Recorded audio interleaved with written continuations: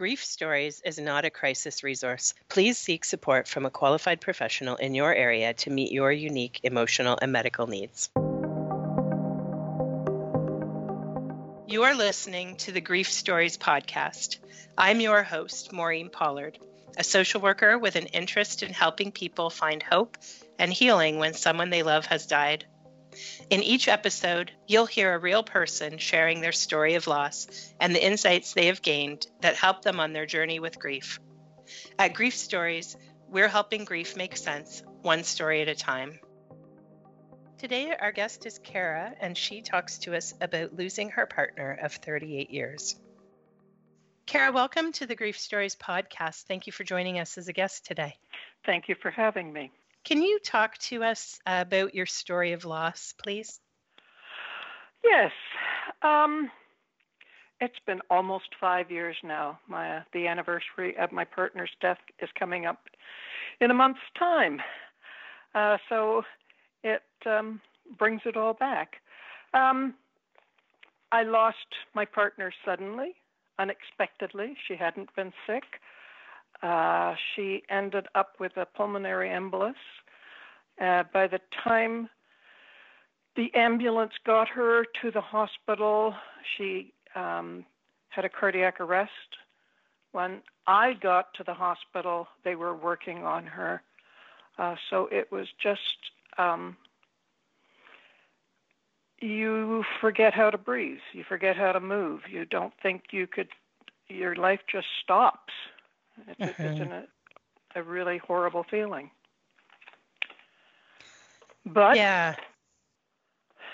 Yes is right. Yeah, I mean, just that it's such a shock and such a tragedy in that unfolding in that right before you.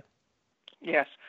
I know I had to, they asked if there was anyone I needed to call, and this is when they were still working on her. And of course, I wanted to get word to her brother. I couldn't work my phone. I didn't know how to dial the phone. I had to get somebody to do it. That's how you feel. You just feel like that you have to tell yourself to take a breath. Yes. At least that was for me. Yes. And, And so it was, as I said, totally unexpected. We'd been together for 38 years, and all of a sudden she wasn't there. Mm-hmm. And so, I mean, that's one of the real challenges of the kind of loss you experienced was how sudden it was. And it's almost as if, you've lost a limb overnight. Yeah. Something that made every day part of your everyday functioning is suddenly gone. Yes. And, they were, her brother was really good. I did not know how he was going to react to me. We had never made a big thing about being a couple, and I did not know how it was going to go. So in a sense, this was my coming out day to family and friends. Right. 40 years ago, it was a bit different world. And we just got into this is the way we lived, and we just didn't make a big thing about it. Yep. So I sat there and I was waiting for her brother to come, and I really did not know how he was going to react. Fortunately for me, the family was 150% behind me and very supportive. And so they made it as easy as possible, as easy as anything could be made easy at that time. But at one point, very briefly, I didn't know if I was going to have a house to live in. Once they came, and that was such a small part of it. Learning to live again was the hard part. She'd been a very strong and central figure for me. She'd been very supportive of me, and so I really, for a very short time, thought that was it. I didn't know if I could keep on going. And But as much as you lose a person, I could still hear her voice telling me, okay, get over it, let's just keep on going. Yes. And I had to learn to remember the good things. I was in a partnership for 38 years that was just incredibly rewarding for me. I had somebody who believed in me, who supported me, who had my back, and that was the hard part of losing. Mm-hmm. That deep connection and full support, to suddenly lose that is really disconcerting. It sounds like. I think of it as losing the we and becoming a me. Mm-hmm. And having to step out the door as an individual that wasn't part of a partnership. Yeah. What have been some of the hardest parts about that, in your day-to-day life? What have been some of the biggest challenges of living without your partner of 38 years? I think the first time that I really noticed it was the first day that I went grocery shopping. Because I did the grocery shopping. And like every other person, when you're buying for a family, you buy for what everybody else likes. And I could remember standing in the middle of the grocery shop thinking, I don't know what I want. Right. I don't know what this person standing here wants. And I often, talk to people about the fact that the grocery store can be a real minefield because, you'll be standing in front of the yogurt section, and suddenly the tears are welling up because their favorite yogurt is there and they're not here for it. Yeah. So you have this dual issue of trying to find what it is that you want on your own grocery list, and also the heartbreak of not being able to buy her favorites. Yeah. And in some ways you think that the world should be stopping too. And you look around and people keep going and they smile and they laugh and you wonder, but don't you know that she's gone? How can you keep on going? And you realize that's life, I think a very important day for me was when I realized that I had to stop thinking about the day she died and remembering the 38 years of good things. So that was a real mark for you in terms of being able to say, okay, I'm going to stop focusing on that memory of the day she died.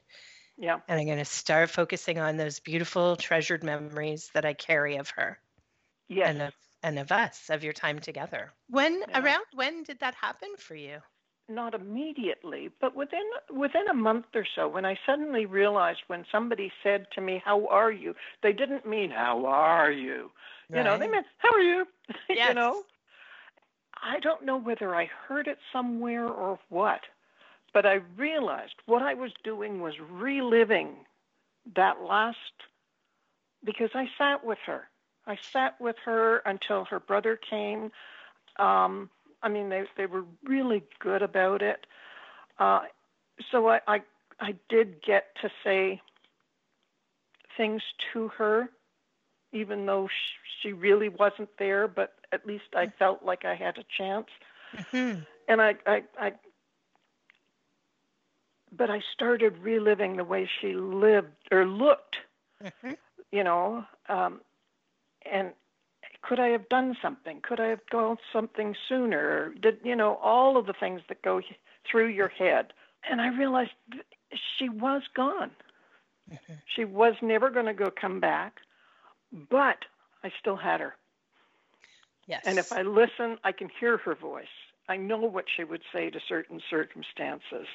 Yes. I know that if I felt that I couldn't do it, she would say, "Oh, come on, get on with it, Cara. Just, of course you can." Yeah. So that was important. Yeah, well, there's that support, that 100% I have your back of all those years, right? Yep. Yeah. And I think, what you talk about experiencing with the sort of flashbacks or reliving of how she looked and what happened and what could you have done differently is such a common experience. So much, especially so when we lose someone suddenly and unexpectedly, because we haven't had time to sort of prepare.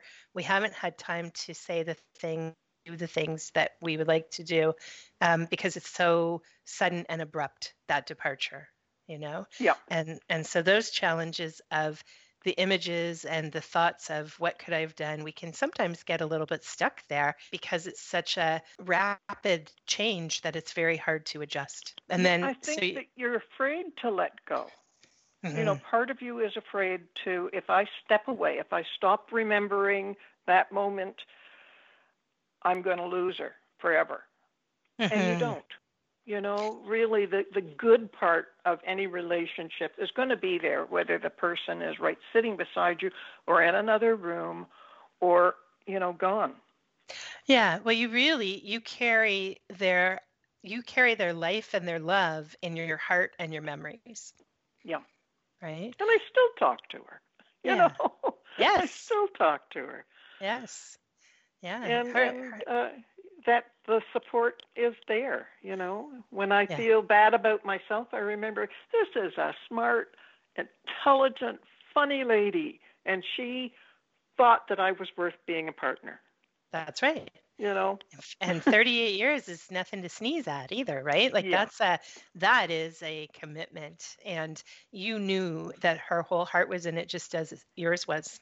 And so it sounds like what's really helped you through the grieving process has really been to come back to the love over and over again, to come back to the love. Exactly.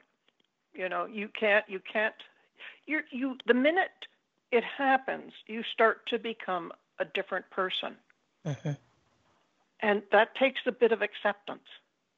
Because Yes. it doesn't make you a worse person, or you're not going to, you know, but you are different. And God knows the world today is certainly different than it was 5 years ago. Yes. Yeah. And the experiences that we go through are different, and they change you. Yes. But they can't change the feelings. They can't change the feelings, and they don't change that love. They don't change what you had. They don't change her. You're changing. And, you know, I often say when we lose someone, you know, we never are the same again. We don't go back to the person we were the day before we lost that person. We never do. As we work our way through grief, and this is what it sounds to me like you've been doing, you come back to yourself a bit. We get a little bit lost in the distress of grief, like you said, when you were having, you know, reliving it. You get a little bit lost in that pain and distress. But you do, over time, as you come back to the love, you come back to yourself a little bit. And it sounds like that's been part of your healing journey to the who you are now, right? Oh, I think it makes you stronger. You know, dealing with it makes you stronger. It certainly can. Yeah. Yeah. Well, I mean, certainly you have to let it make you stronger. Mm-hmm. You know. Yeah. You're going to lose people. Yeah. It's inevitable. You know, you can't say, oh, I'm going to, well, I mean, you do. I can remember, you know, you say, I want to go first because I don't want to have to deal without you. You both can't go at the same time. That's right. It doesn't often happen that way. It doesn't often happen that way. And so it's, it was 38 years. Maybe it wasn't 40, but maybe life would have been different. She would have hated being an invalid. Mm-hmm. She would have hated not being able to maintain her dignity and the life that she wanted to live. Mm-hmm. So maybe it was good. Maybe she picked the time. Yeah, I think we can often reflect on that and think about, as hard as it was for you left behind, it was the outcome for her was that she didn't have any more suffering, and she didn't have to worry about indignities and so forth in terms of a loss of freedom and a loss of self-ability, right? And so as hard as it is for you, it sounds like you really value that she's free of those kinds of things. Oh, yeah. So over the 5 years, you had this experience of some time where you were reliving. You had a realization that the love is still there, and that's been something that has helped you adjust and adapt to the reality of her physical loss because the love is still there. Is there anything else that's been really helpful to you to do in this 5 years' time? Don't hide. I became much more outgoing than I had been. I decided that I had to do things that scared me a little because you have to do steps. I was an introvert, but you have to take the steps and decide that life is there. Accept friendships that you make. I mean, my friends have just been a godsend. And find things to do, which I have. Nice. And just, take it. There are days when, yes, you don't want to deal with anything, especially when there are other problems in the world going on. But you take a deep breath, go for a walk, all of the things that you do when problems occur, which always happen in life. Always going to have problems. Yep. And just know that you can do it. Yeah. So it's sort of that turning towards life and embracing what you have, grounding yourself and breathing and walking and taking care of yourself, and just turning toward the things that draw you forward. And as you do that, you're carrying your love for your partner along with you. It's not going anywhere. That love is with you. Yes.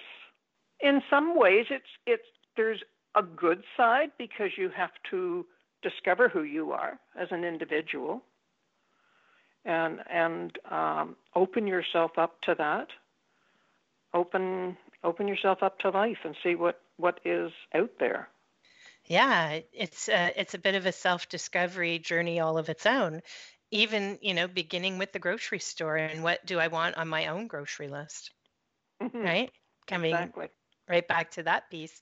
It's who am I in this world without my partner of 38 years, without letting go of the memories or the love or that depth of the relationship. Exactly. No, Beautiful. No. That's precious. It's something that I realize now that when I look around and I see people, a lot of people don't have that, can never look back and say that I had that depth. I had a person that was, so great and wonderful, and I will miss her forever, but she's with me. Yes. Yeah. And in that way, you almost are her legacy, that love that you live in. That lasts. You're part of that legacy she leaves. Yeah. Talking about it does. That's the other thing. Talking about it, putting emotions to words, discovering how you feel, and actually learning to understand what the emotions are. It's true. I often say that when we talk about things, we let them out of our mind. When we are not able to talk about them or express our feelings and thoughts, they sort of circle around in our mind and chase each other. And when we're able to talk about them, we can test our thoughts and feelings out. We can see how they are changing as we go on, when we talk about them. It can be really helpful. Yes. It gets a bit easier, talking about her, because I suddenly realized one day that I know a lot of people now who never met her, who didn't know her and didn't know that part of me. So I bore them occasionally too. You tell the good stories. You keep her alive with those good stories. Yeah. And I think, she's such an important part of you that even the people who didn't know her get the chance to know her through your eyes, through your heart. Yeah. Makes me feel good. And it sounds like that also helps you sort of have the strength and the courage and the heart to go forward and to embrace this life you have now, even though it's not what you were expecting. Totally. Yeah. This wasn't in the plan, right? Oh, no, there's a lot of things that weren't in the plans that made it tough, but hey, that is life. It is. That is life. It really is. And I think, we all have grief come to us in one way or another in the course of our life. And when we're able to do the things you've done, turning towards the love and the treasured memories and talking about our feelings and thoughts and about our person, right? We are able to adjust to the challenges that life throws us sometimes. Yeah. It's it's really nice to be able to talk about your love so much and to and just bring that peace into the world, right? I got a smile on my face, almost a tear in the eye, but I do have a smile on my face. Beautiful. Me too. Yeah. I'm reminded of how lucky I was, and I don't regret a minute of it. No, and that's it. And you know what? I mean, grief really is our expression of love. And I hear that echoing through everything you've said today. Yeah. Well, thank you for sharing your story with us today, Kara. Thank you very much for having me. Yeah, beautiful.